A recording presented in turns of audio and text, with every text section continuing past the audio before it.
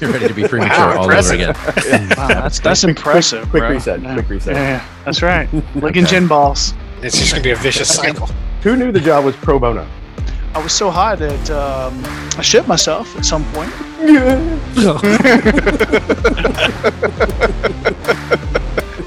Okay, can still hear somebody. Everybody mute. Goddamn, you're killing me. My SEAL Team 6 went to SEAL Team 12. There's nothing wrong with punching above your weight. To play with you. better. Well, I don't know what's worse. You're a ginger or you've been vaccinated. You sit around and drink and solve the world's problems, right? Hey, let's go ahead and unwrap this present So, and let the debate begin.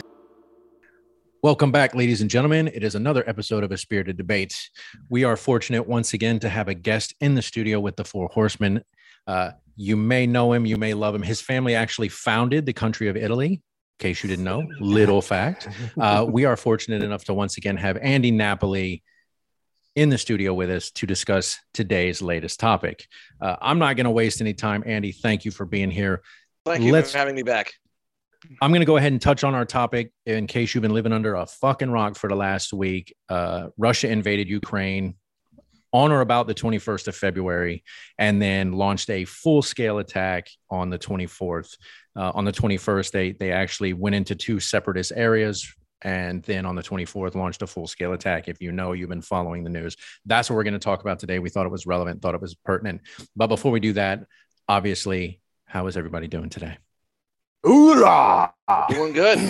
Is that like oolong tea? What was that? It's actually like the Romanian version of like Hua victory. Oh, like, okay. Yes. There you go. Hoorah! Well, I appreciate that.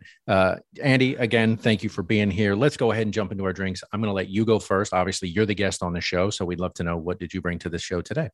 Sure. So I brought in a can of Polish beer. I couldn't find any Ukrainian beer. It's called Okusim, or I don't know if I'm pronouncing it correctly, but it is brewed and canned in Poland. I had a long time ago when I was a college student, I worked part-time at a liquor store, and there was a large Polish community that would come in from a nearby factory after their shift. And man, those dudes were some hard drinkers. Anyway, I noticed that they would often buy these tall boy cans on their way home to get their fix on. And I was like, well, if it works for these Polish factory workers, it'll work just fine for this conversation.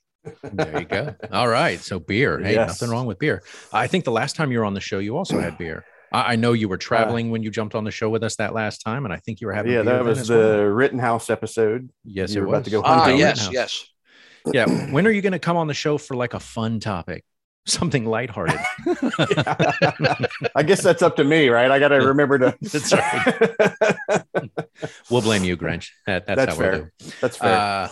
I actually, as our latest convert in the mixed drink category, as you admitted to just recently that you listened to our episode about whiskeys and that you do believe that a mixed drink can now have a very high caliber alcohol in it. You're okay with that. I decided that I was going with an old fashioned, but I'm using Bland's. Okay. I have not done this previously, so I'm going to give it a shot. Right. My ode to you is twofold. It is a old fashioned mixed drink with Blanton's, and my wife made it. Oh, So I see what you did there. yes, I know Mrs. Grinch is famed for her making your drinks for the show occasionally. So I thought I would have my wife. I would have my wife make a drink. So she just made it's called a Lexardo old fashioned. So it's got the Lexardo cherries, some Angostura bitters, and then obviously Bland's, and then a little homemade Demerara sugar syrup. So Nice. that's what I'm drinking. Nice. It is an honor. It is an honor, sir. That is actually really smooth. I bet. I have not had a mixed drink with Blanton's yet. And I know you were kind of a holdout for, look, mixed drinks should not be using a high caliber spirit. But I did it, and it's actually pretty good. And of course, in light of today's topic, I did use the decanter that holds my Blanton's. And this is my big fuck you to Vladimir Putin and my middle finger decanter that I received as a gift from my daughter. and that's what holds my Blanton's. So that's what I'm drinking. It is a Blanton's Old Fashioned. So it is quite delicious. That is my homage to you, Grinch. You're welcome. I heart you. I heart Cheers. you. All right, Mac, what about you, brother? What are you drinking today? I made a strawberry gin smash. So I've been trying to kind of follow Haas's lead on the gins here and try some different things. So you just take fresh strawberries, muddle them up with some mint, pour in the gin, kind of shake it all together with a little lemon juice, pour it over ice, and top it with ginger beer. And it's pretty refreshing. And I would definitely see this being a good like summer day drink with the strawberry and the gin. Okay, right on. So not an ode to our particular topic, but that's okay. What gin did you use? I used aviation gin in honor of the no-fly zone over the Ukraine right now. Yeah, see how I tied that in? Yeah, you did. I spoke too soon. Fuck. God damn it. There we go. Of course I did. It is what it is. All right, man. I appreciate it. Haas, what about you, brother? What are you bringing to the table? I went simple. I went basic. I've not done this shit on the show, and today seemed like a perfect day. So I cracked open the Angel's Envy, the bottle that Mrs. Haas got me for Christmas. So in honor of what's going on and the respect and just solemn salute to those fighting for their freedom and their country. You go. Very nice. Absolutely. Very nice. Yeah. I would cheers to that, but I don't want to ruin the surprise. Oh, perfect.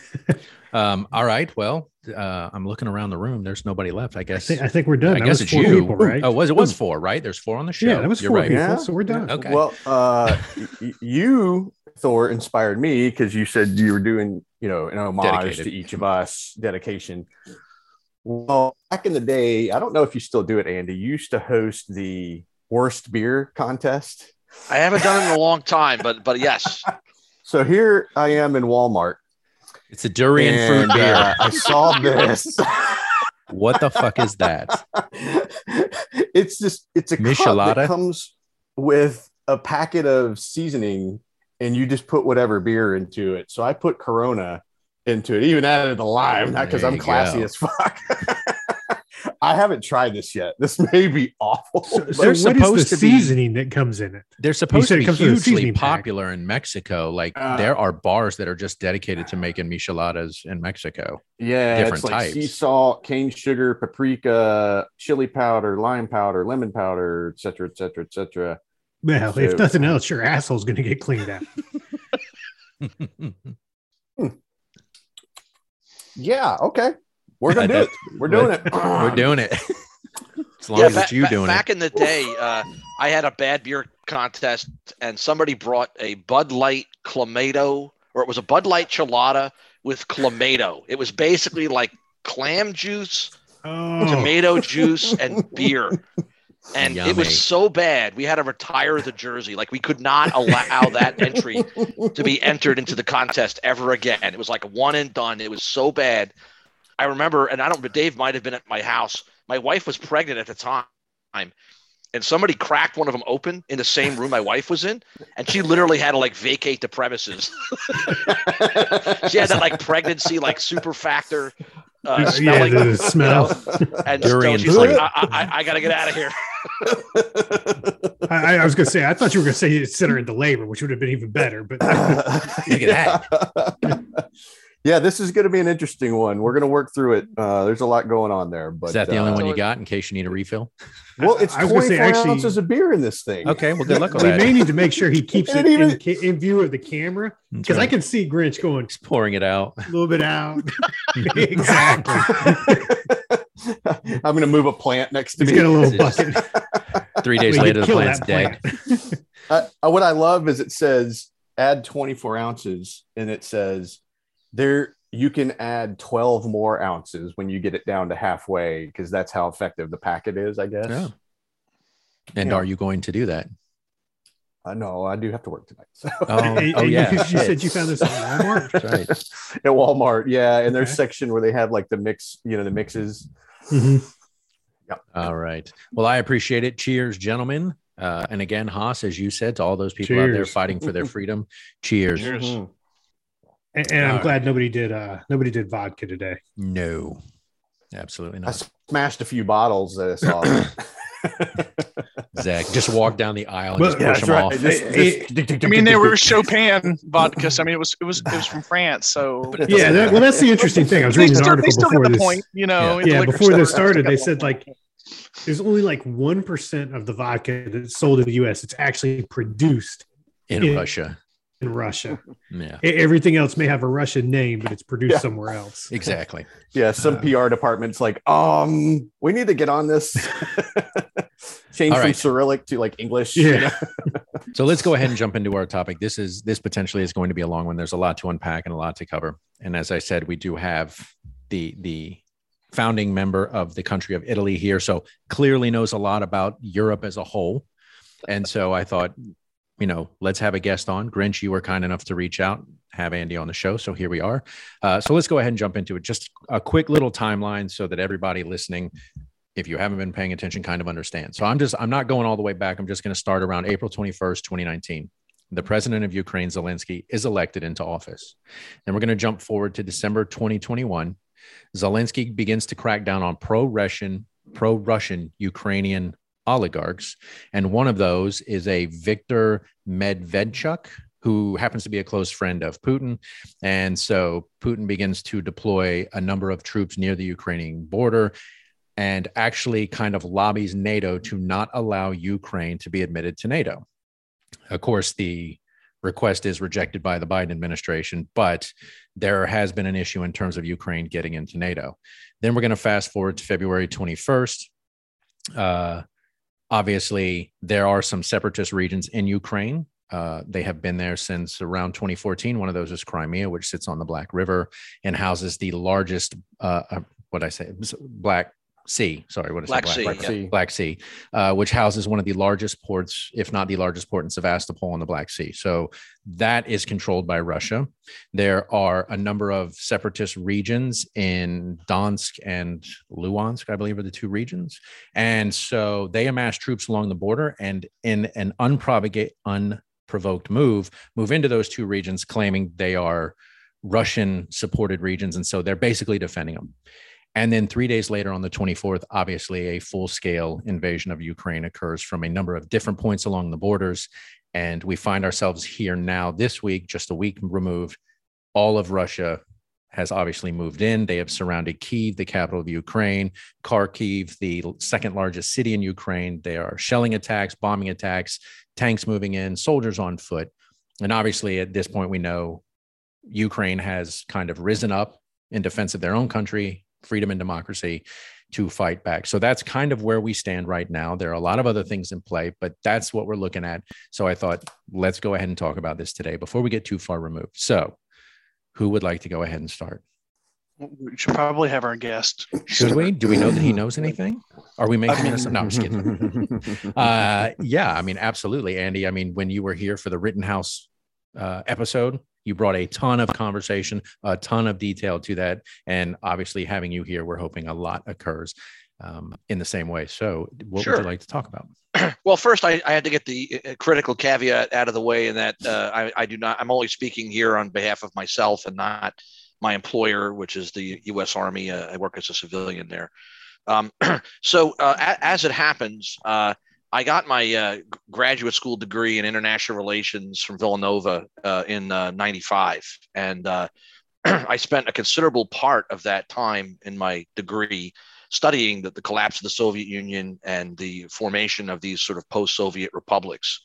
And I remember quite distinctly back in that 93, 94, 95 timeframe, there were several things that I think are relevant even today, right? Number one was the fact that a major Soviet fleet was based out of Sevastopol, and they had to divide up. It was like a divorce, right? There was a huge Soviet fleet to include a major aircraft carrier, the Kiev, that was home ported in Sevastopol, and there had to be an immediate discussions about how to divide up the fleet and who was going to get what. The second thing was, and even potentially more important than the first, was the fact that there was a large number of nuclear weapons that were stationed on Ukrainian soil. And although those nuclear weapons, the launch codes were maintained in Moscow, much like ours nuclear arsenal, the fact remains our launch codes are maintained in Moscow. That's fucking no. weird. Right. So although the Ukrainians didn't have the launch codes to launch them, they had 95% of what they needed. They had the delivery vehicles, they had the warheads, they had the plutonium pits. I mean, they had everything, except the launch codes, which if they wanted to, they could have reverse engineered. I mean, they could have just stripped out the software on the motherboards and the hardware and re-engineered them. And that's not that hard to I mean, anyway. So the point for this discussion is that the Clinton administration, which I was not a big fan of, but to their credit, they made a significant effort to de-escalate tensions. And there was a time where I thought that Ukraine and Russia under Yeltsin at the time were going to come to blows over Crimea. And also, it was not clear if the Ukrainians were going to give up their nukes, because I think everybody, including the folks in Ukraine, understood that once they gave up the nukes, that their ability to safeguard their own independence would be at risk. And so the Clinton administration, with some others in Europe, negotiated this Budapest memorandum, in which all of the signatories to that agreement essentially agreed to respect the territorial integrity of Ukraine, to include Russia, right? And then in exchange for those territorial integrity guarantees, the Ukrainians agreed to give up their inherited nuclear arsenal. And again, it wasn't just like a few nukes, it was hundreds of nukes.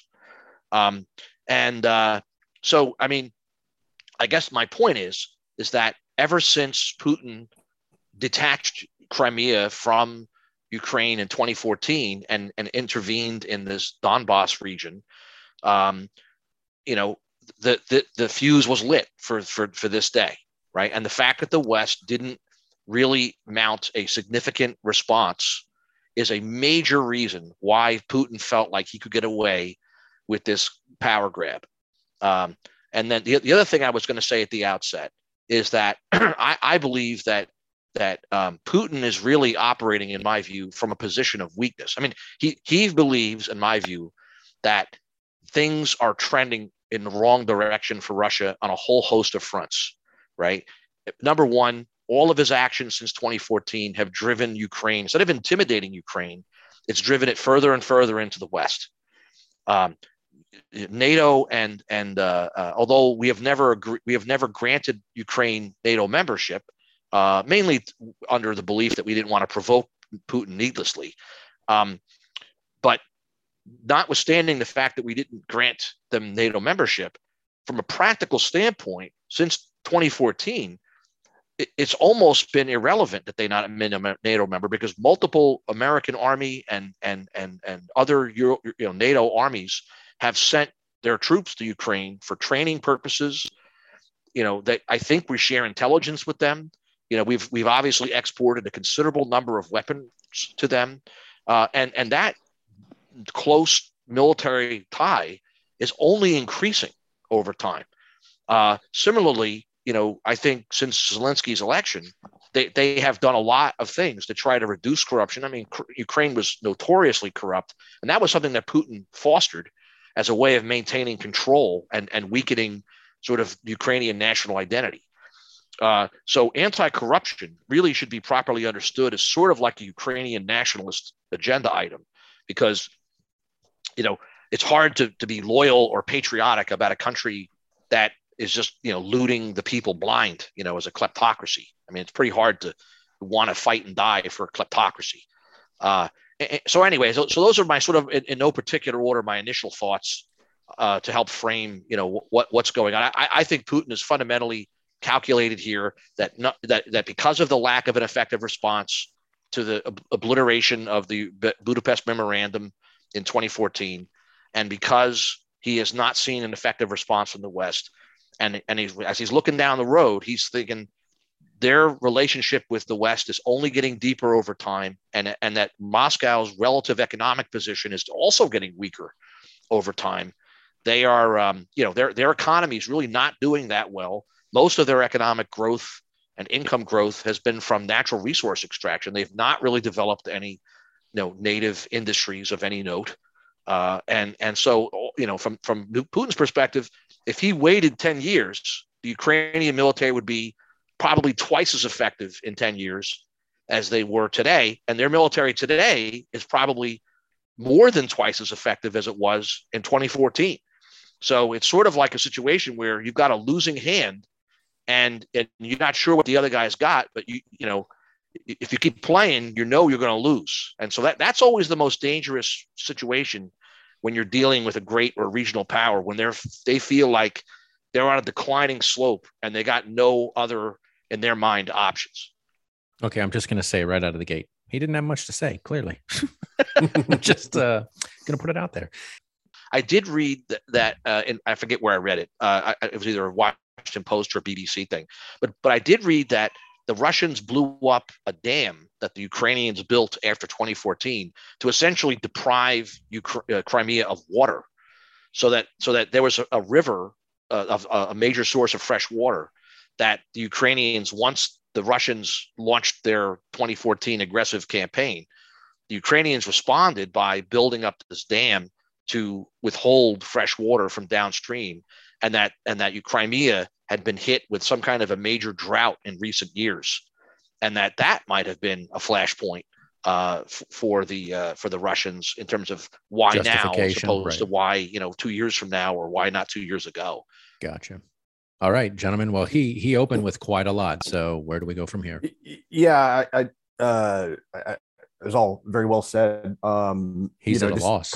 Couple other thoughts to pile on is, I think it does beg the question of the why now, which, it is waning influence. Absolutely the trend of Ukraine. I mean, the election outcome. I'll go ahead and say, I think the United States election was also a factor in who was in office. I mean, I don't know. I mean, I'm hesitant to outright say that I think it was a more favorable position, but given the fact that the former president has made statements saying it was brilliant what he did, it suggests that there probably wouldn't have been nearly the response. And so it was kind of a factor of maybe other like multiple factors that kind of contributed to this impatience that just finally took over to act. Because with the two elections, one in Ukraine not being favorable to Russia, and then clearly with Biden coming in, Putin knew that's not somebody that's going to say, right. He's not going to say favorable things. And yeah, I mean, okay, I do still like to the big key question. What was the flashpoint of all this? Is it Putin himself? Is he growing tired of, he's been in office, 20 something years, he's a dictator for all intents and purposes. And they've made no significant ground. I mean, like you said, Crimea gobbled it up, minimal impact, some sanctions and some other things, but by and large, they got away with it. But, they did this because they didn't want NATO on their doorstep. And suddenly they're like, well, maybe I do, because I'll have the full weight of NATO that I can bring to bear. Well, that's even what Biden came out and said. Just sanctions and military aid. The irony is that the one thing Putin didn't want is what's happening is the world is galvanizing, but for China and Pakistan, the world is galvanizing together against this Russian aggression. Well, and I mean, to date, we've had some massive sanctions. They're moving forward with SWIFT, which is going to have a tremendous effect on their ability to create financial transactions. And that's the banking, the international banking. Banking. What I heard explained was it's like the plumbing of the banking system. It moves all the information. It doesn't move the money. And then within the international banking world, about 70% of transactions go through United States banks in some form. And the dollar is the primary form of currency in which that occurs. So by shutting off select banks access to SWIFT, they cannot transmit financial transactions. Now, I know in lieu of that coming, sorry, Mac, real quick. In lieu of that coming, I know Putin came out to a number of the extremely wealthy and the oligarchs in Russia and said, look, this is coming. be prepared. And the best thing we can do from a business and political standpoint is band together, accept that it's going to happen, and try to figure out how to move forward.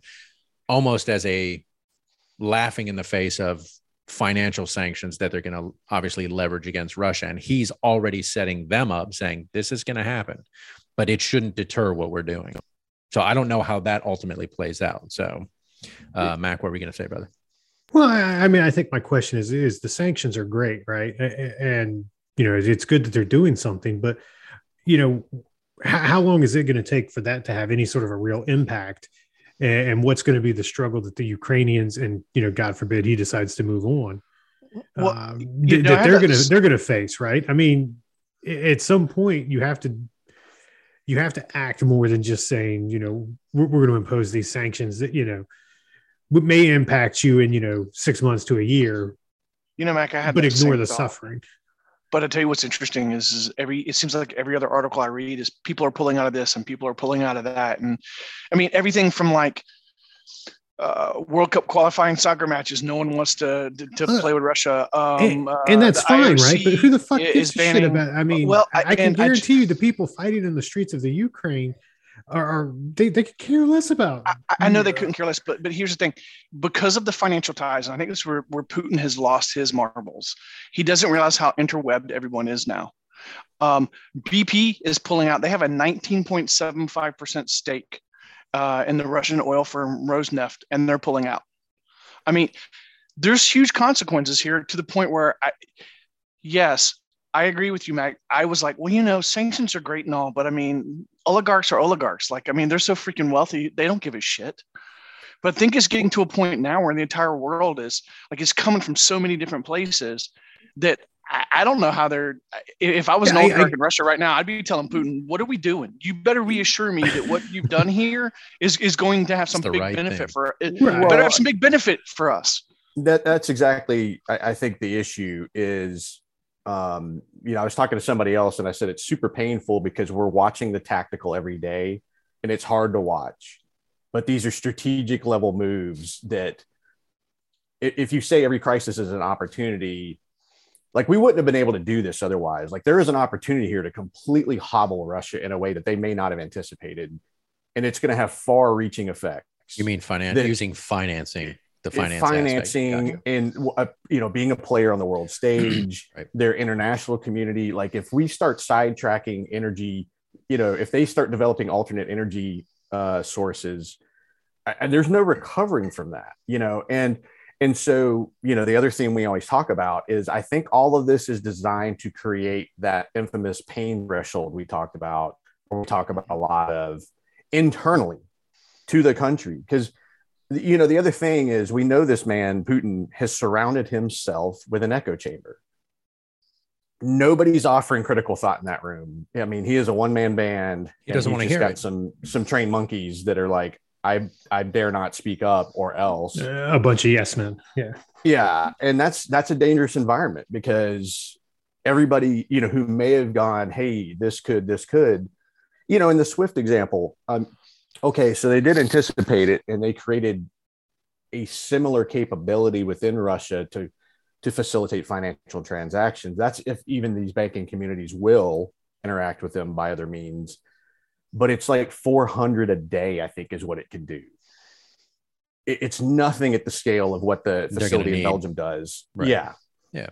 And it should be noted, SWIFT falls under the purview of EU. Right.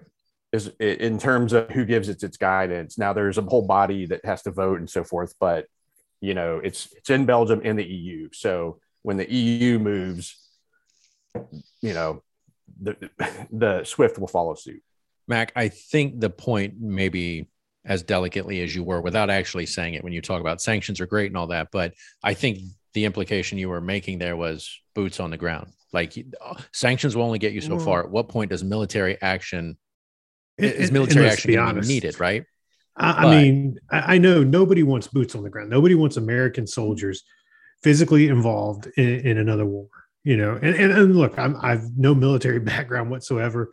So anybody here, correct me if I'm going way off base here, but we don't have to put boots on the ground anymore, right? We have, probably one of the biggest, air forces in the world. right? We have ways of defending them, and helping protect them without, necessarily putting people in direct harm's way, I think. Right, but my understanding is we don't want to get involved because we don't have a political arrangement or agreement with Ukraine.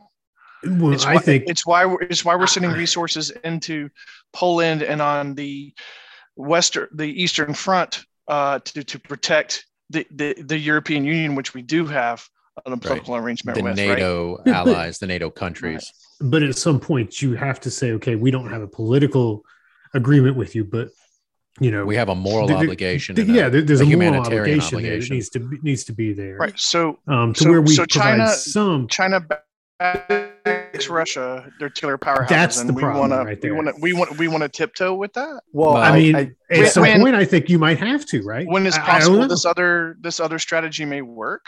But that's the key distinction is because if you look at like a Kosovo and other areas where we chose to act, frankly, if the country couldn't really respond significantly, that made the decision easier. Now we know on the UN with the Security Council, Russia can veto anything, like it already did. It vetoed the condemnation of the war. They're like, no, not gonna happen. So you until something else changes with the UN, that's not really the body that you're probably going to get meaningful action. It's going to be the EU and NATO. And as you said, Haas, they're not a NATO member. And I'm going to say a statement that, any Ukrainian would want to punch me in the face over, and I get it. Ukraine is suffering the consequences of two power players or multiple power players jockeying at the strategic level. And so if you're the United States, it's not that you want this over with, of course, but you're bleeding out part of Russia with only providing equipment and resources. Yeah, we can. Go ahead. No, go ahead, Andy. I would not favor having the United States do force on force with the Russians. I think that's way too risky, and I don't think we need to do it in order to get a decent outcome out of this thing. For starters, it's not clear that we could actually defend the Baltics. If the Russians decided to go for broke, even with the forces they've committed in Ukraine, the Baltics do not have, they're just small countries, right? So if the Baltics did get invaded, they would probably have their capitals conquered in like a matter of like a week or two, right? And then we would have to settle in for a very long, brutal conflict to try to liberate the Baltics. So I don't think there's an advantage to the U.S. in trying to expand this conflict. I do think that there's an advantage, sort of to Grinch's point, of bleeding the Russians white in Ukraine by opening up the spigots for weaponry and continuing to share intelligence and advice with them, and then just keep turning the screws over and over again on the economics. The last point I would make on the oligarchs is one thing that folks should understand about these types of authoritarian regimes. These oligarchs are not like normal, like they're not like Bill Gates over there. They didn't invent anything. They didn't like create anything. These are people who gained their billions family money by theft. They managed to scam their way after the fall of the Soviet Union through bogus privatization, rigged schemes to suddenly, have all the shares of these state-owned enterprises. So my point is, these people have blood on their hands. Like they're not going to break from Putin, right? They know that if the regime falls over there, they're going to be swinging from a lamppost right alongside Putin. This is the thing that dictators are very good at doing, is making sure they promote people that also have blood on their hands, so that there's no way you can drive a wedge in between the regime power players, that they all are equal, not necessarily equally guilty, but all have enough guilt that they can't just depart, Right. And you saw that with Saddam Hussein, where his brothers-in-law fled to Jordan in the mid-90s, and the opposition groups wanted nothing to do with them, right? These guys this was like Saddam Hussein's daughter's husbands, and they fled to the Jordan, and the Iraqi opposition wanted nothing to do with these guys because they were brutal. They were involved in everything. And then when they came back, and then of course Saddam Hussein said, "Oh, don't worry, all will be forgiven if you come back." And they got back, they were like executed, like on the tarmac. So Yeah. I mean, every oligarch, I'm sure is quite aware of what happened to those guys. So Yes. they're not going to break ranks. So I guess then one question I have for you, Andy, then is because I would be willing to say you're much smarter about any of this than I am. So what do you think it would take for the U.S. or NATO or anybody to put boots on the ground? I mean, and do you think is that Putin continuing through Europe past the Ukraine, or do you think he's even thinking that far ahead? Yeah. Well, number one, if Putin puts any kinetic, if he puts steel into any of NATO members, I mean, it's on. Okay. But the other circumstances where I think this could escalate would be in cyberspace. In other words, if Putin decides to start responding in cyberspace, and those cyber operations damage, Western critical infrastructure, and that could have happened either by deliberate intent, like trying to shut down like our utilities and trigger a power outage or something, or as happened with our cyber operations supposedly in Iran about 15 years ago or so with the Stuxnet, where you plant a virus or a worm or something like that, and it cascades and escapes, and then creates like a large worldwide or regional internet outage of some kind. So if they launch some kind of a cyber thing and introduced like a virus or whatever, and that expanded out of Ukraine and damaged, let's say, the German utility or hospital system or something like that, right? I mean, the calls for military action would start to really increase, and then I would say, another possibility would be if Putin dispatches his agents to like assassinate, Ukrainian exiles on foreign soil. I mean, that could be another area where people would lose their minds. Hey, Andy. Yeah, go ahead. So today, when Putin like escalated his nuclear weapon divisions or whatever, that's just posturing. Yeah, there's different levels of strategic readiness that we have, and he just simply increased the readiness. I mean, I wouldn't overreact to it. I think that was mostly for domestic consumption, to be quite, and maybe to intimidate like weak-kneed European governments or something. But I'm not worried about it. I mean, we have boomer subs on the high seas at all times that have enough nukes on it to eliminate Russian civilization many times over. Yeah, if they keep it up, they'll eliminate themselves. So. Yeah. So, I mean, another way this could escalate out of control, in my view, would be if the Kievan government fell, meaning like, they took Kiev and drove the government into exile. And let's say either Zelensky or Zelensky's successor set up shop in Poland, right? And then NATO continued to supply weapons, and then the Ukrainian government in exile was operating, on NATO soil. That would also put a significant risk of escalation into play, because now you have a sanctuary that the Russians would have an incentive to attempt to attack, right?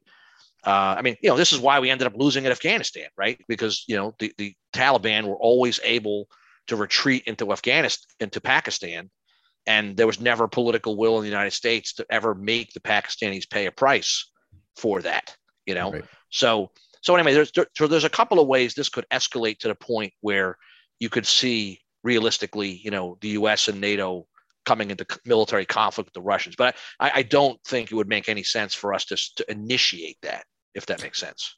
Yeah, it does. And again, one of the things I was looking at in terms of, especially with Mac talking about that, like boots on the ground, like I think when you talk about war, people just naturally, they go, oh, well, Iraq, we're going into Iraq. Afghanistan, we're going into Afghanistan. Let's go back to the 60s. We're going into Vietnam. So when you talk about war, I think that's where people naturally go, are we going to put Americans and others in harm's way by putting boots on the ground? I think the interesting fact is, from a military perspective, obviously both Russia and the US rank very high, at least in the top 5 in terms of active military in the world, and then what they can call upon into active service.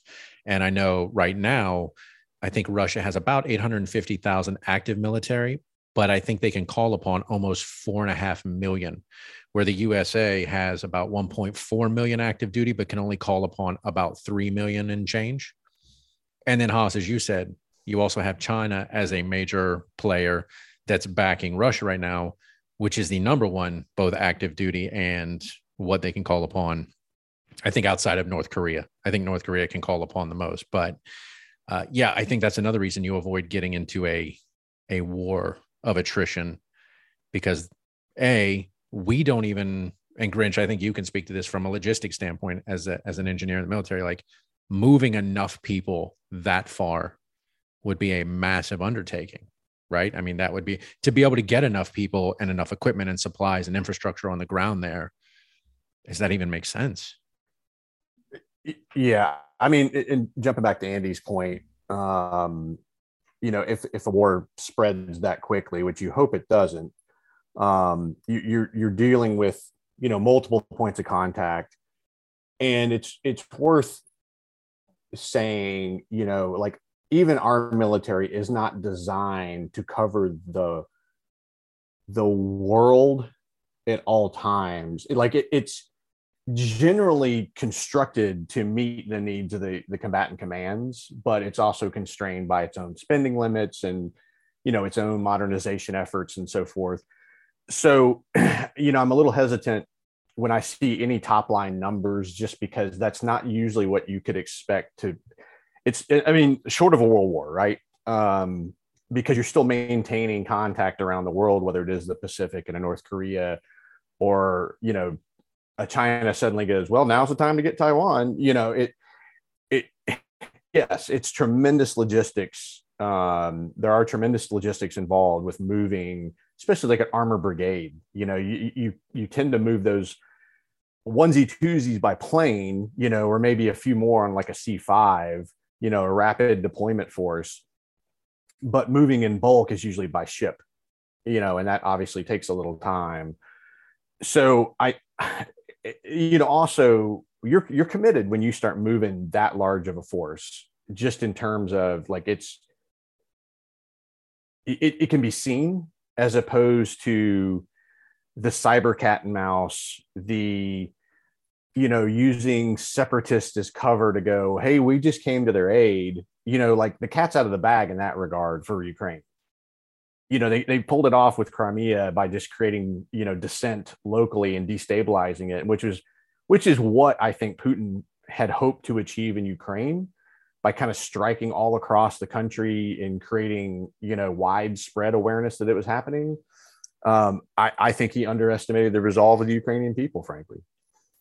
Sorry, I'm sitting here talking and I'm muted. I apologize. Yeah, and that's why I thought my question, you'd be a good one to answer that question from a logistics standpoint. And like I said, I know people tend to go, oh, war, we're going to put soldiers there. But I think, in terms of what we're saying, leveling the sanctions against him from a financial standpoint may end up having Russia circling the drain, because it's going to bleed them. Andy, as you said, it's going to bleed them and hopefully continue to do so, where maybe the oligarchs stand up and go, okay, Putin, this clearly was an exercise. It's no longer working, and either they replace him or they figure something else out. I don't know. 4 key points, though, I'd like to talk about. Andy, you already touched on 2 of them, one via Haas and then one on your own. And so I'd like to talk about just a couple. In the last week, some major points that were brought up. Jens Stoltenberg, the NATO Secretary General, did mention recently, and it's become widespread news, that talks between both Russia and Ukraine on the Belarus border are now in the works, that a delegation from Ukraine is going to go to Belarus, and they're going to meet a Russian delegation and talk about hopefully a political resolution to this issue. And I know, Andy, you said what would potentially cause us to go to a full-scale war. Would assassinating that delegation, would that be something that would do it? Assassinating which delegation? If the Russians invite the Ukrainians to the border to talk and then, assassinate Zelensky there or whatever the case, like that would be something that I think would escalate to countries then solidifying, putting boots on the ground. I think if they blatantly assassinated Zelensky under the cover of a diplomatic truce, that would definitely put all the Western leaders in a tough spot, right? To want to do more. I would argue that the odds are high that Biden would start with sort of covert and cyber, and then work his way up from there. You know what I'm saying? Right. Like, I could see, somebody telling Putin, I'm sorry, somebody advising the President Biden, maybe we should go on offense in cyber, in response, like let's fool with their. But the problem with cyber is that we have a lot more to lose than they do. Right. They have power grids and things like that, but the reality is our GDP is many orders of magnitude larger than theirs. So, they could inflict my one complaint with Biden over the last week or so is that when asked, he really kind of whiffed on, in my view, on he knows that the Democrats are in a tough spot with the midterms, and he knows that inflation is an Achilles heel for them, but he's not really laying the groundwork for people in terms of preparing for shared sacrifice. So, in other words, if we really want these sanctions to work, and we want to have some additional options in case of something like you described, then you have to be preparing the American people, and then similarly the Europeans have to, and the Japanese, et cetera, have to be preparing their own people. That we may need, instead of putting boots on the ground, we may need to accept, higher prices of X%, in order to inflict the sufficient pain in lieu of military action, and if you're not building that support, and signaling to your political critics that, hey, I'm willing to deal here and compromise on some things that you guys care about in order to make sure we maintain some semblance of national unity, then, it's easy to ask for national unity, but if you're not willing to trade anything to get it, like, what you're really asking them to do is just sort of fall on their knees for you, right? And pass up, obvious opportunities to slam you.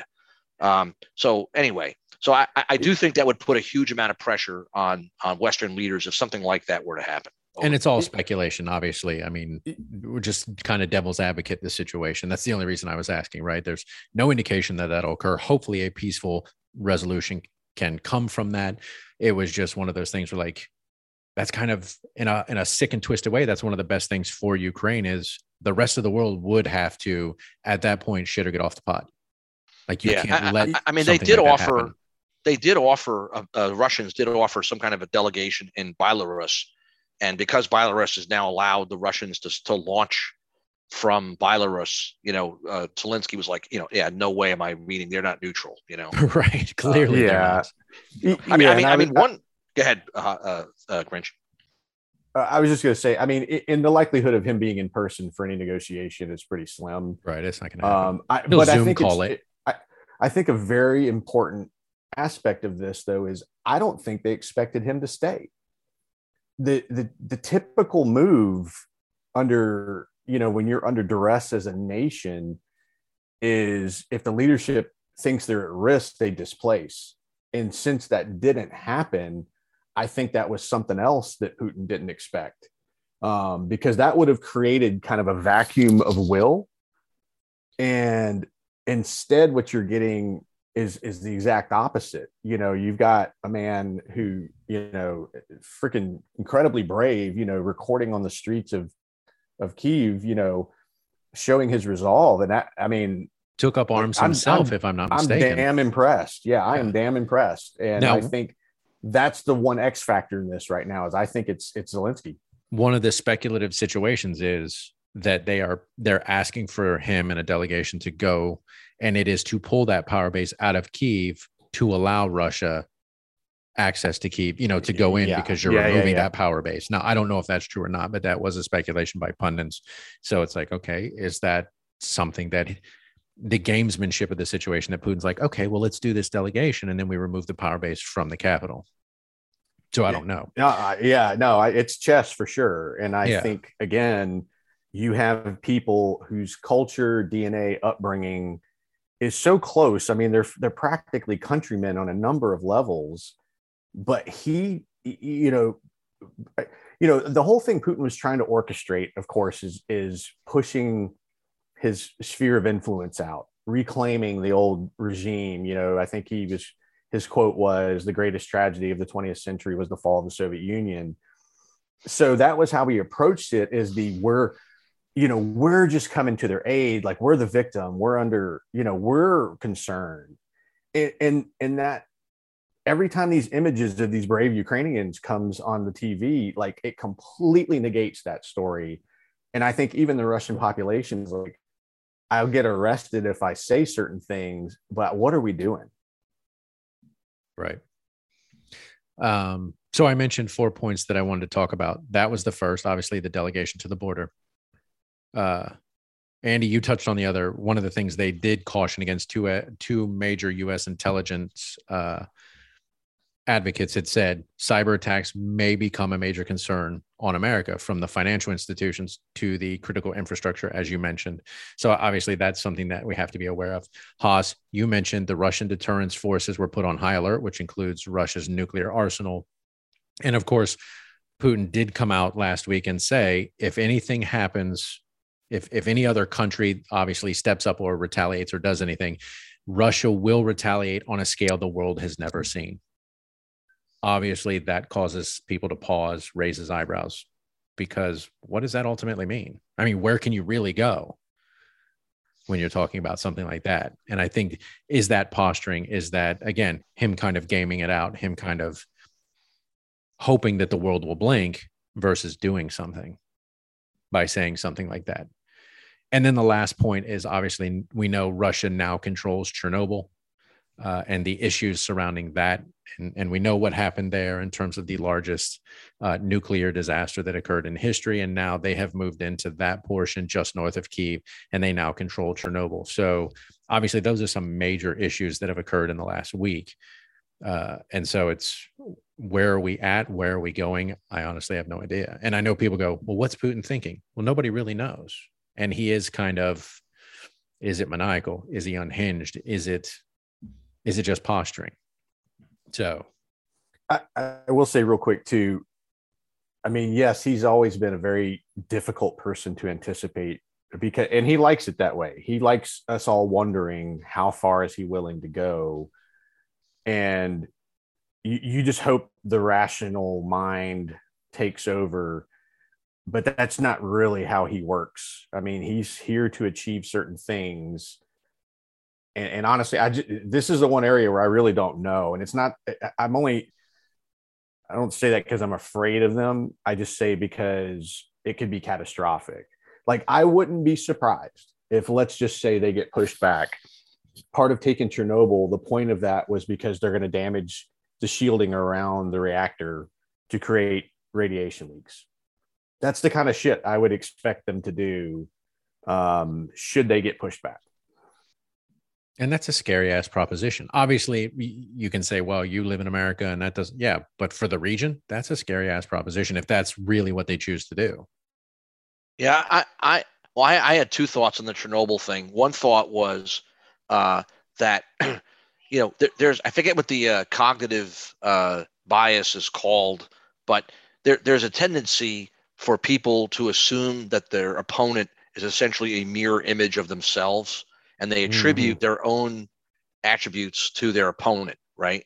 Yes. And so, sort of what the Grinch laid out, that's how, if Putin were playing the position of Ukraine, right, in Putin's mind, I would argue that if he was playing Ukraine, he would blow the thing up as a way of like trying to block the Russians, right? And so I think Putin wanted to take the Ukrainian Chernobyl site because he wanted to secure it so that the Ukrainians couldn't do that, not understanding that there's no way a democratic regime would ever intentionally blow up, their own nuclear repository like that. The other reason I would say that he wanted to secure the Chernobyl thing is because, and this is all, there's a lot of symbolism behind a lot of what Putin does, right?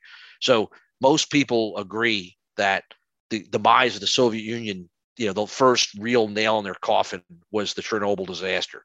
So I think in his mind, he's sort of like reversing that by securing it and putting it under the control of the Russians.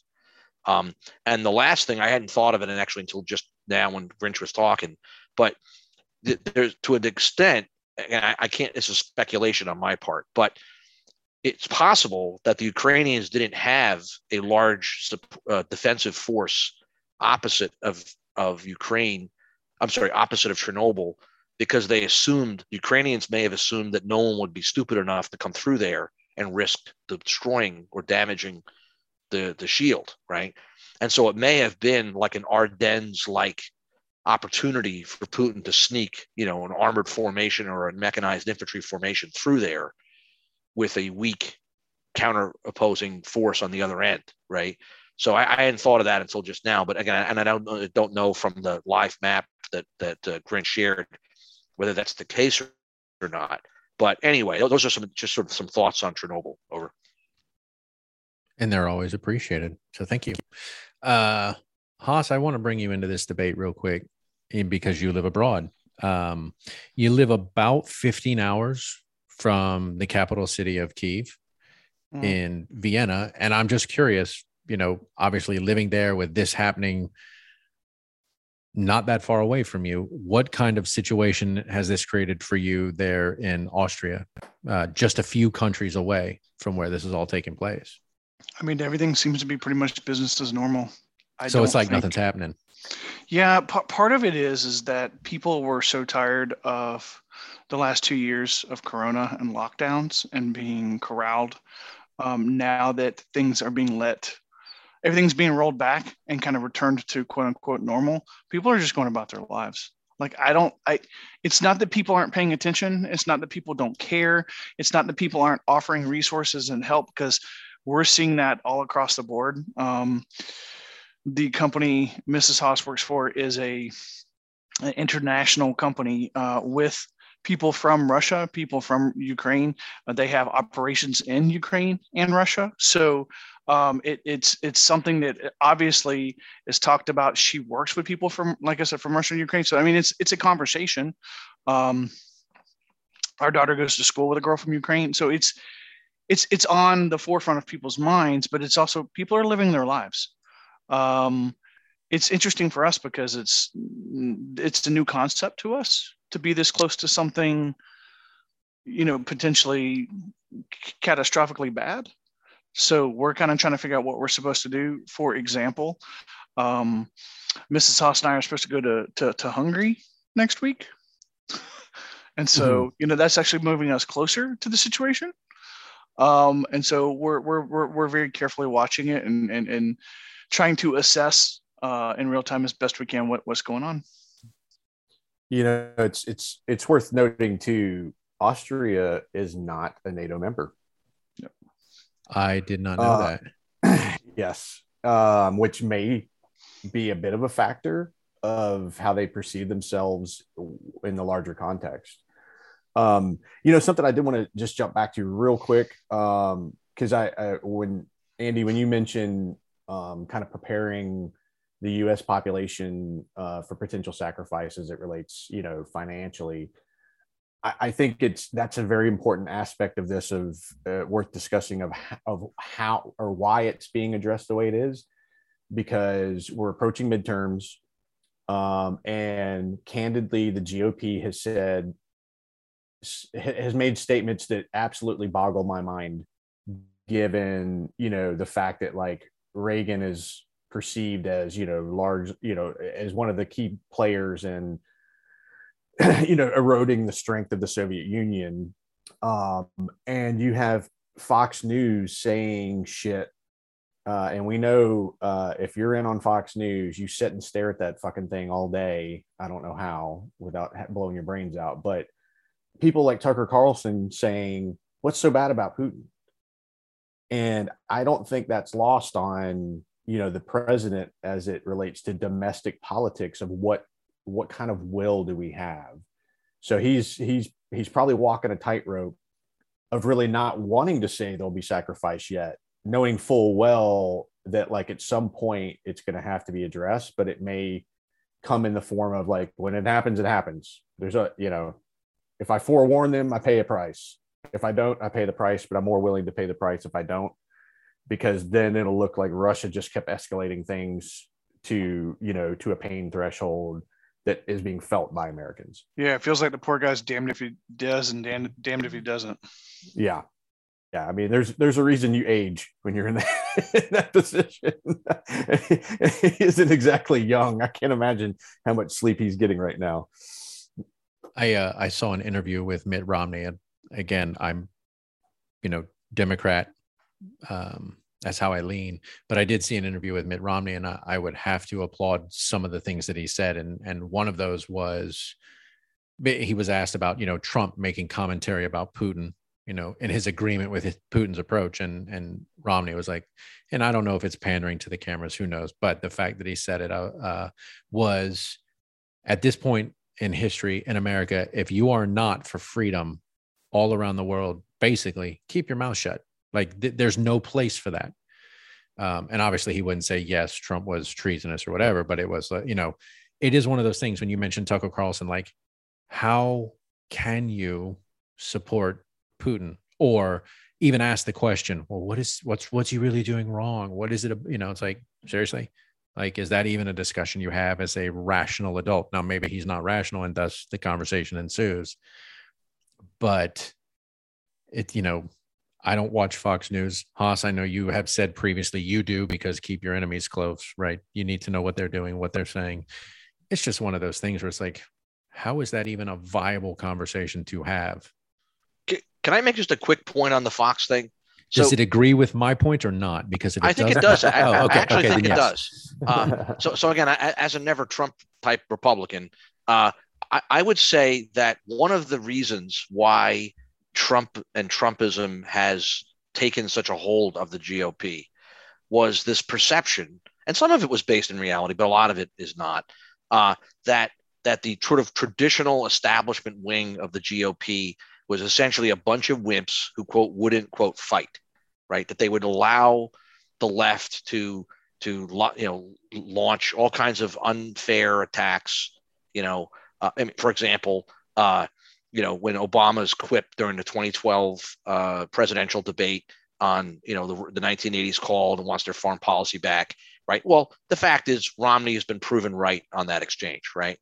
Another instance was when Biden, when he was the vice president, was told that, Romney's support for, less regulation in the financial sector. He made some kind of smart alecky response saying, like, he wants to put black people back in chains, right? Things like that. These are things that every right winger who watches Fox News can recite off the top of their head. And they've got about 20 instances of where they think the left was in the mainstream media was utterly unfair. And I would probably agree with, if they had 20 instances, I'd probably agree with them on 15 out of the 20. I mean, I'm just making it up, right? But I have kept sort of score internally myself, right? So my advice to Democrats would be that if you want national unity, you have to demonstrate you have to empower people like Romney, right? Romney is derided by the far right and the Trumpists for being a wimp. Think about how that would change if somebody like Joe Biden and former President Obama officially apologized to Mitt Romney and said, you know what, I took a pot shot at you in 2012 about the Russia thing. Mitt, you were totally right. I was totally wrong. I'm sorry, right? Just that little gesture alone would go a long way, right? When was the last time any politician ever admitted they were wrong on something? Not a lot. I'm pretty sure hell would freeze over before that happened. Right. So so it's like, if you want shared sacrifice, you have to lead by example. That's why I think Zelensky is such a powerful symbol. Here's a guy who was given a chance to bail and decided, you know what? No, I'm going to risk not only myself, but my family. I mean, that's another thing. Like, all of us are married, right? Yes. I would not want to have that conversation with my wife about whether to bail when my wife knew that there was a chance to get out. And I said, no, for the good of the country, we have to have targets on our back. That would be a tough conversation to have, and here's a guy that's been willing. Now, granted, his family's in hiding or whatever, but they haven't left, as far as we know.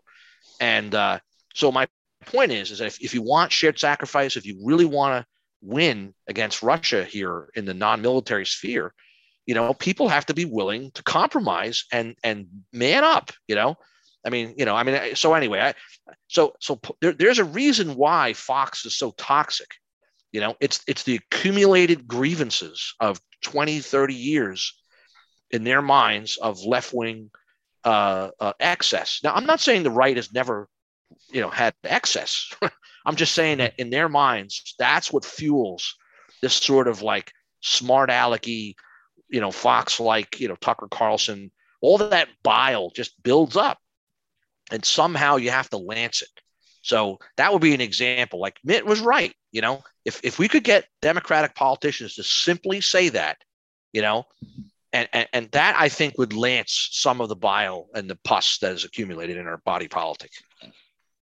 But again, as you mentioned, getting a politician to first admit they're wrong and then apologize for that, it doesn't happen. And it kind of goes against everything I think they believe. It goes against their DNA. Right, man. It's just not going to happen. But that's the Sister Soldier moment. There's a reason why Bill Clinton was such a gifted politician, is that he was very nimble in that regard. And he knew where to go to sort of to stay in the vital center, and a lot of other politicians have not managed to find the courage. And of course, Bill Clinton's moves were not based out of courage or based out of self-preservation. Right. But still, he was very gifted in that regard. And, if Joe Biden wants to survive these midterms or not have an obliteration, he needs to be thinking about, like, his only path to political relevance has to be to look for Churchill-like moments, like trying to pretend that all is well, and that everything's going great, GDP is soaring. Like, no one's going to believe that.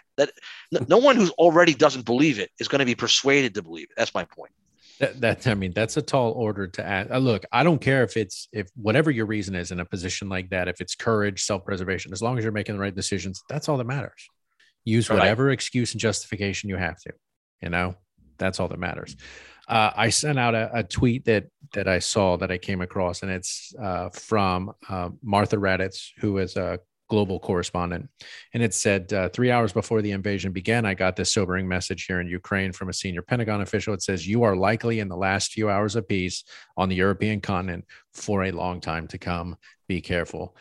How long do we think this is going to drag out? I know we mentioned that there are going to be political talks in Belarus between a Ukraine delegation and a Russian delegation, but ultimately, what are we looking at in terms of timeframes? Speculative, obviously. I mean, we went into Iraq maybe in the early 2000s. We thought that might be quick. That dragged out, and then it was Afghanistan. Like, what are we looking at on the European continent now, moving forward in terms of time? This is not something that's going to be done overnight.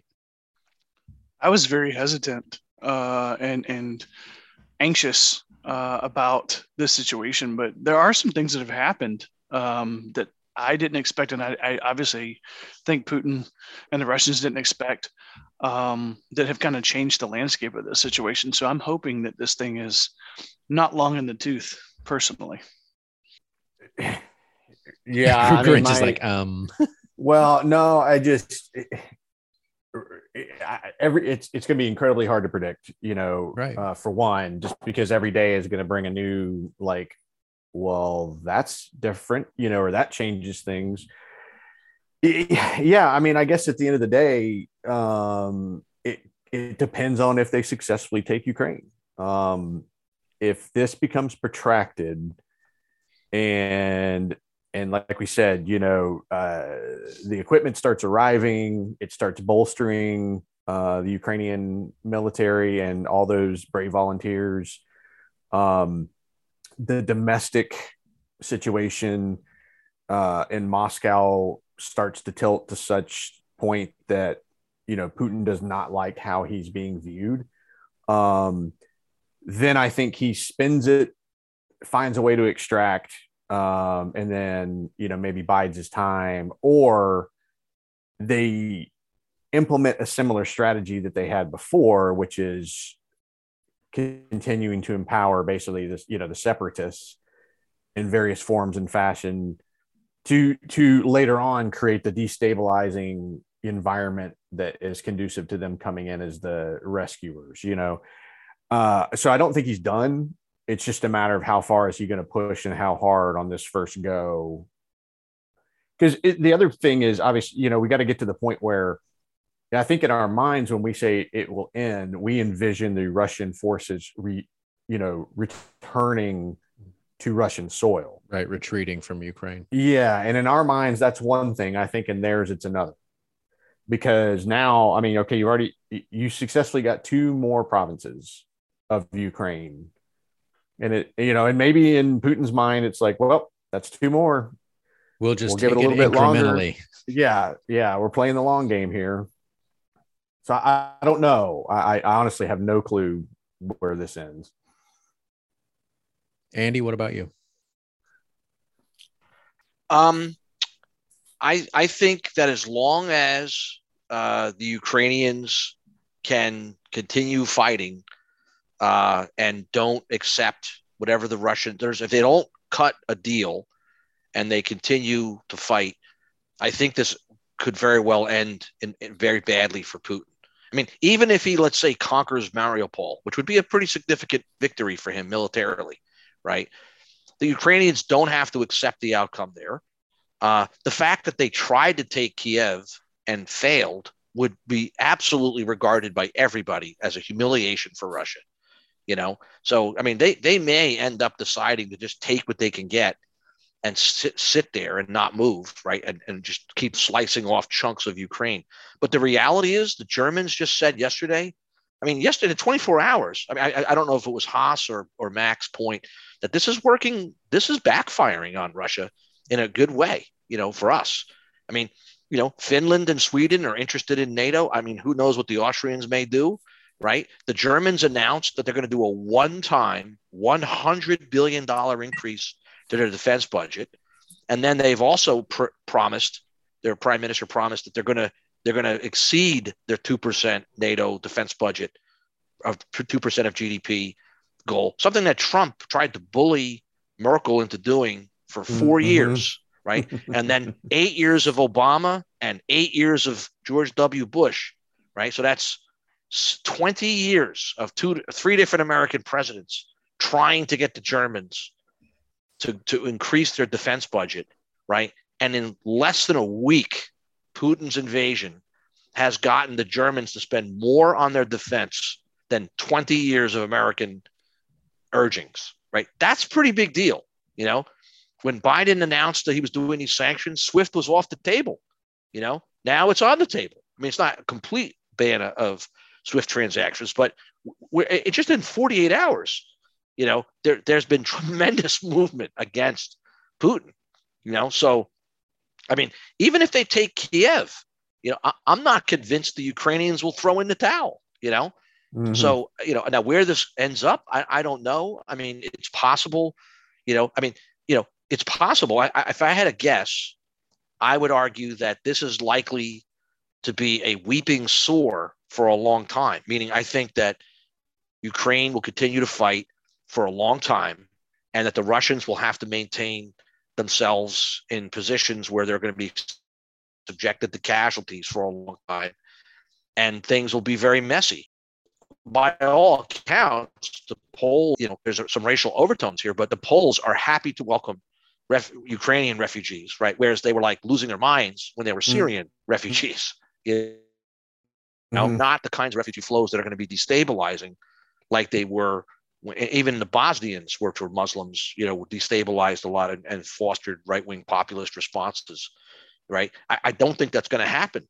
I think caring for these, if anything, the opposite will be the case, right? As hundreds of thousands of Ukrainians go into these countries, mainly Poland, but others too, people are going to interact with these Ukrainians at work, at school.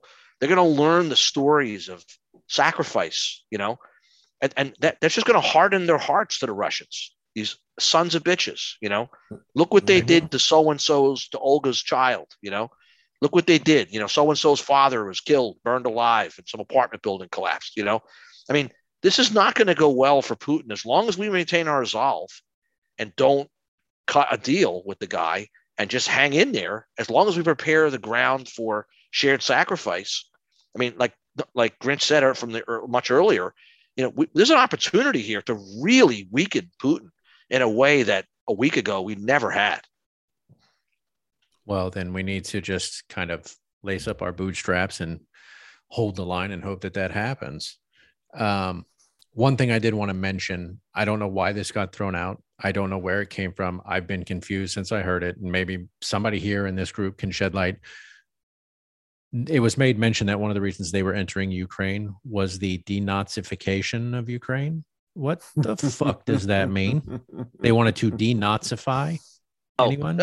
I'll do a quick on this one. So okay, good. So there was for two things. Number one, Ukraine welcomed the Nazis when they arrived in World War II initially. Okay. And that was a function of the fact that the Ukrainians, under collective agriculture, collectivization of Ukrainian agriculture, were starved. I mean, this is the reason that the Ukrainians are fighting so hard is, they have grandparents that taught them about how millions of people were starved to death by Stalin, So the Nazis were welcomed by the Ukrainians initially during World War II, thinking that they were liberators. Now, the Nazis made it. Right. Yeah. The Nazis made a massive mistake in treating Ukrainians horribly, which turned them against them. But even after even after the Ukrainians, resorted to partisan tactics against the Nazis, there were sort of right-wing Ukrainian groups that resisted the Soviets. In other words, even after the Soviet Union reconquered and pushed the Nazis out, there were Ukrainian nationalist partisans that waged conflict against the Soviet Union into the 1950s. And Khrushchev, before he became the general secretary of the Communist Party, he was the general secretary of the Ukrainian Communist Party, and he led the counterinsurgency effort against these partisan Ukrainians that were anti-Soviet. And so there's a rich tradition in the Soviet Union era of categorizing all of these anti-Soviet pro-Nazis as sorts of fascists, right? That's how they generally tried to dismiss, all opposition to the Soviet Union and to communism as, well, of course, they were giving flowers to the Nazis when they marched in. But the reality was that the 99.9% of the Ukraine, I'm exaggerating, but the overwhelming majority of Ukrainian responses were not born from fascism. They were born from anti-Soviet, anti-communist, anti-Russian basis. And the Soviet propaganda line for a long, long time was to characterize these people as sort of reactionary, counter-revolutionaries, etc. And Khrushchev, part of the argument why Khrushchev reoriented the Crimea from Russia to Ukraine, actually, was, from the scholarship I've read, was that when Khrushchev fleeted up to be the general secretary of the Communist Party, the guy that took over the Communist Party in Ukraine was not totally pro-Khrushchev, and Khrushchev was looking for opportunities to sort of bring this guy into the fold, right? Because after Stalin's death, Khrushchev was looking, there was a lot of jockeying for power, and the opposition to Khrushchev was trying to make hay out of the fact that Khrushchev had waged some pretty brutal efforts in the far western parts of Ukraine to crush these counter-revolutionaries, as they would call them. So there's a direct series of historical ties to the present moment here, like the movement of Ukraine, of Crimea from Russia to Ukraine was a Cold War era maneuver, and that the Ukrainians have a long tradition of resistance to the Soviets and to the communists. I think even during the Leninist period, that there were White Russians that were gained tremendous strength out of the Ukraine. So there's a long anti-Soviet, and of course Putin is a Soviet man through and through. So his rhetoric is tapping into a line of argument that the communists and the Soviets would use against Ukrainian opponents for a long. It makes zero sense to us in the West, right? But it does have a currency in Russia as for essentially justification, unifying their people. Right. Now, Okay. again, it's ludicrous to us, but Okay. I'm not saying they're fascists. I'm just saying that they're anti-Russian, anti-Soviet. And I think the Russians who are hearing the rhetoric are interpreting his rhetoric in that way, that it's anti-Russia. Because I heard that denazify Ukraine, and then I'm like, Volodymyr Zelensky is Jewish. So what the fuck are they talking about? I'm like, the president's Jewish. How are you denazifying by removing the power base? I didn't get it, but I appreciate the explanation. Now I understand. Yeah, and it's another instance where sometimes when you're trying to wage an argument like this, you have to resort to absurd lengths, right? So part of the contradiction in Putin's argument about how Ukraine doesn't really exist, it's really just brother Russians, and that Russia's existence stems from the Kievan Rus in the 900 AD or whatever the hell it was, right? If you're saying that these people are not really Russian, they're not really Ukrainian, and Ukraine has no right to exist, and then you're simultaneously asking your soldiers to kill these people, right? There's a contradiction there, right? It'd be one thing if Joe Biden decided that he was going to wage war to depose the governor of Texas, if that were happening, right? How can you say that Texans aren't really, Texans are really Americans, but that simultaneously you're sending Americans to kill Americans? That doesn't make sense, right? Right. The only way out of that logical contradiction is to argue that the Texas government has somehow been captured by horrible villains, and that the ordinary Texans are not really terrible people. They're just innocent dupes, and if Biden wants to denazify Florida and overthrow the governor, sign me up. Just saying. So anyway, Yeah, it's a strange pickle that Putin has put himself into. Yeah, and again, it's crafting a narrative that is getting pumped on every Russian state news outlet, to try to create a story, that, like I said, the narrative of the rescuers, and this is the noble, patriotic thing to do. While you like you said, Andy, it simultaneously creates these moral contradictions of like, wait, all right, can you walk me through this again? Wait, let me have another drink and then explain it one more time. Right. I'm not really sure. Yes, sir. Go ahead. I was just going to say one other thing is that, one of the Achilles heel here for Putin is not just the financial, but the casualties, right? Putin has gone to enormous lengths, even to date, to disguise the extent of Russian casualties to the Russian people. And so, the best thing we can be doing, in my view, is just flooding the zone with as many javelins and Stinger missiles as the Ukrainians can take possession of without them falling into bad hands. But as long as they can keep killing Russians, even if they have to surrender territory, when families no longer hear from their loved ones and they disappear, I don't know what kind of propaganda Putin provides to families that lose a loved one in combat, but he can't keep that a secret forever. If you suddenly have a son or, who's a soldier, and suddenly you stop hearing from him and 6 months go by, you're going to assume he's dead, and, they didn't all get captured, and one thing the Ukrainians are doing, I saw some where the Ukrainians actually captured a couple of hundred Russians so far.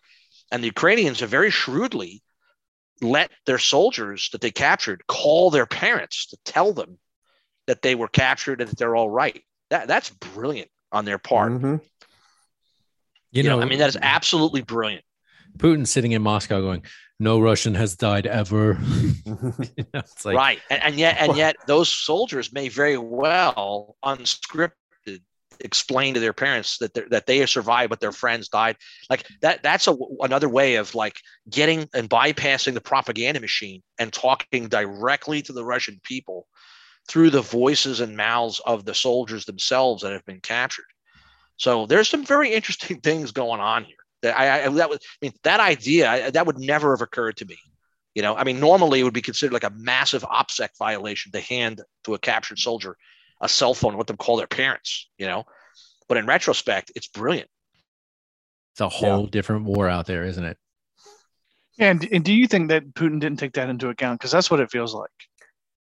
I just think he's so far removed from that level that I mean, he's not dumb, but I think he just didn't care and didn't expect it to be a factor.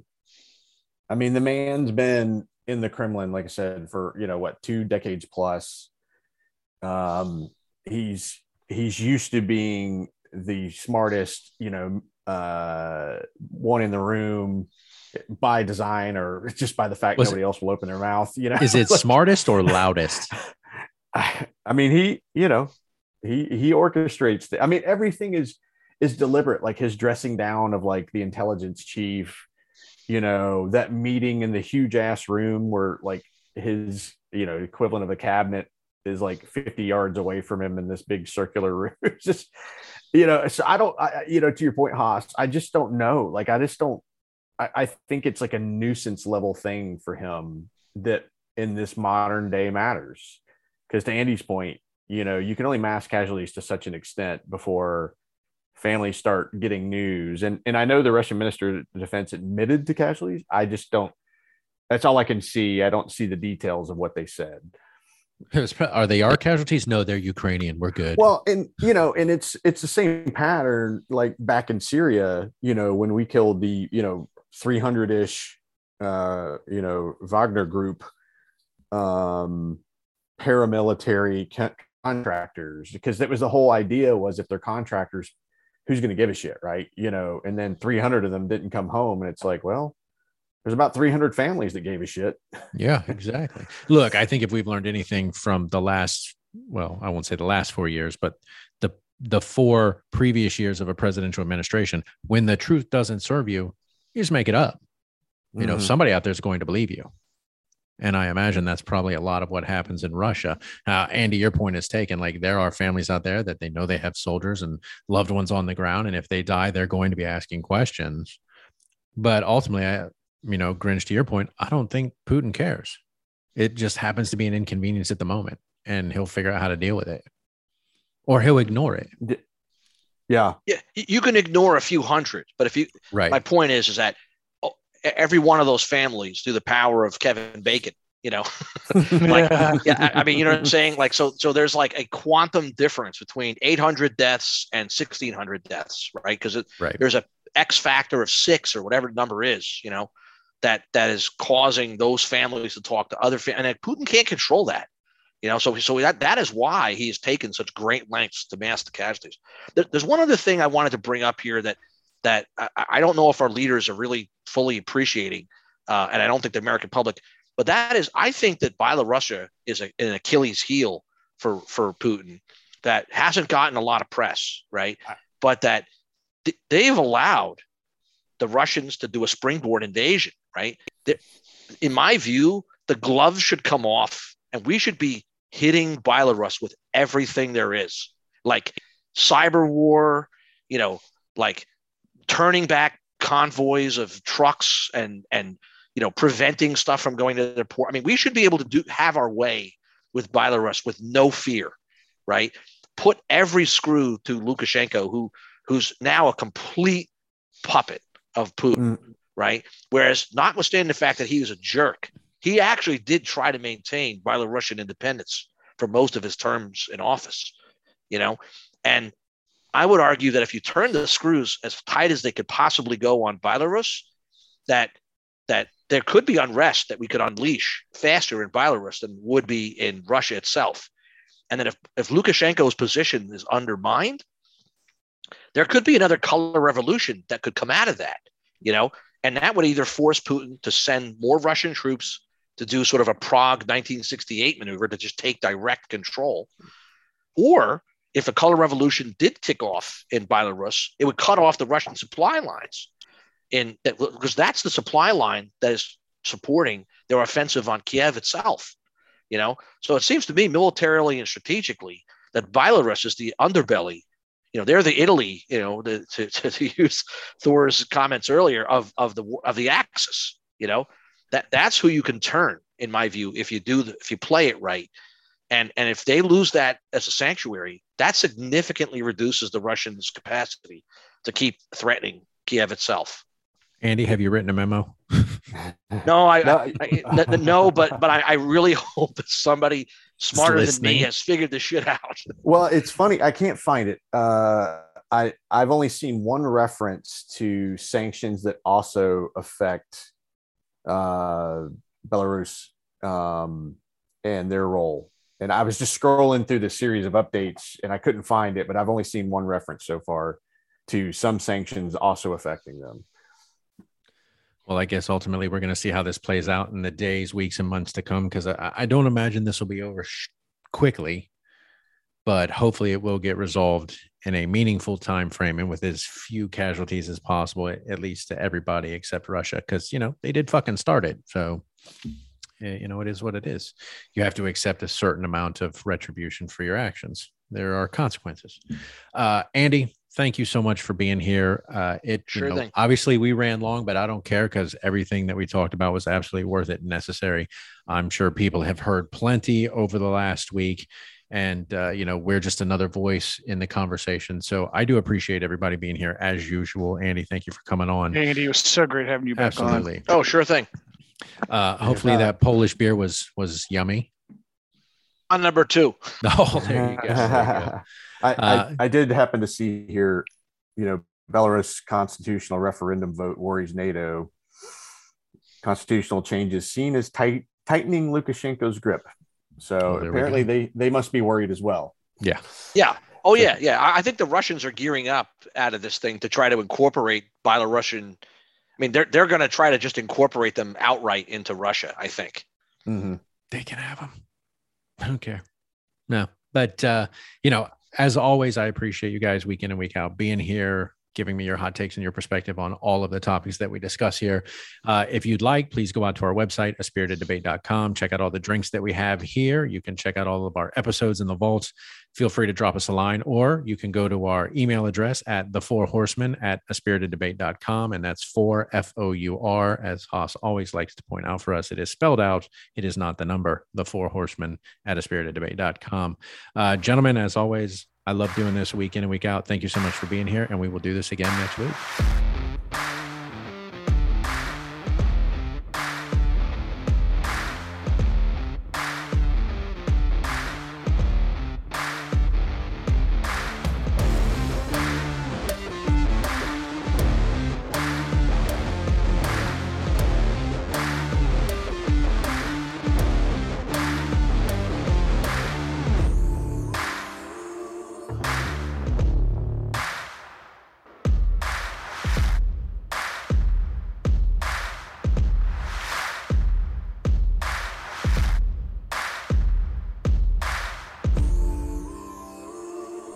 The views, information, or opinions expressed during the A Spirited Debate podcast series or any affiliated podcast are solely those of the hosts or guests involved and do not represent those of people, institutions, or organizations that the host or guests may or may not be associated with in a professional or personal capacity, unless explicitly stated.